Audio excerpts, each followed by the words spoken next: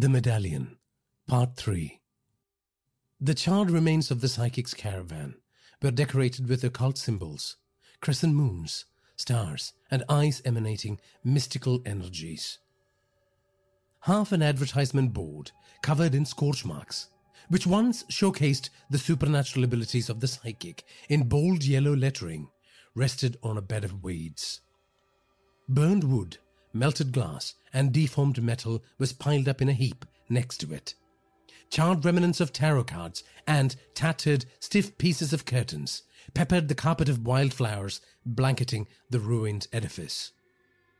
People have stripped this place bare, I thought. Regardless, I decided to showboat about the fact that we had gotten so close to it.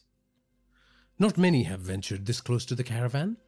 They'd never dare, I mused loudly. Because of a curse? Richard questioned. It's said to originate here, I added. You're not scared, though. You are a tough-as-nails guy. I bet you want a reward for your bravery, she teased, caressing herself. I grinned. She was onto me. Was I that transparent? I wondered. No time to waste now. I have to seize the initiative. As I surveyed the area, looking for a picturesque spot to relish Richard's body, she winced. Ouch! It still stings. She was rubbing the scratch on her leg.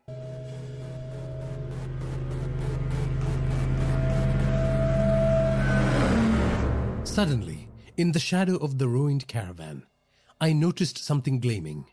Moving closer, I discovered a gold medallion hidden in the grass, seemingly untouched by fire or time. It shimmered brilliantly under the sun's rays. The medallion bore intricate patterns of intertwined serpents, their forms meticulously carved onto the shiny metal. The same pattern repeated on the reverse side. A sudden feeling of being watched overcame me.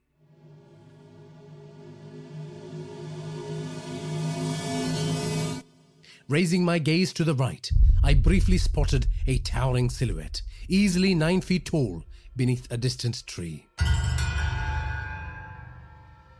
I gasped, but in a mere blink the figure vanished.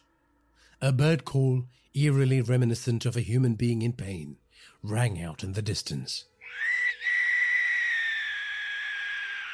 What in the world? I whispered.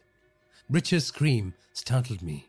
Rushing to her side, I found her clutching her injured ankle. It's unbearable, she said, tears streaming down her face. It's just a scratch. How can it hurt so much? I asked, bewildered. Around us, the disconcerting bird calls echoed from all directions, growing more intense with each second. What the hell is happening? I exclaimed. I want to go home, Richard cried out. Oh God, it hurts so much. Frustrated that my plans had gone awry, I muttered, damn. But as I pocketed the medallion, I thought, at least I have something to boast about, or maybe even sell to the pawnbrokers. If it was made of gold, which I thought it was, I could make enough money to run away from home. Richard's agonized cry jolted me back to reality. Let's go. Lean on me, I offered, allowing Richard to drape her arm over my shoulder.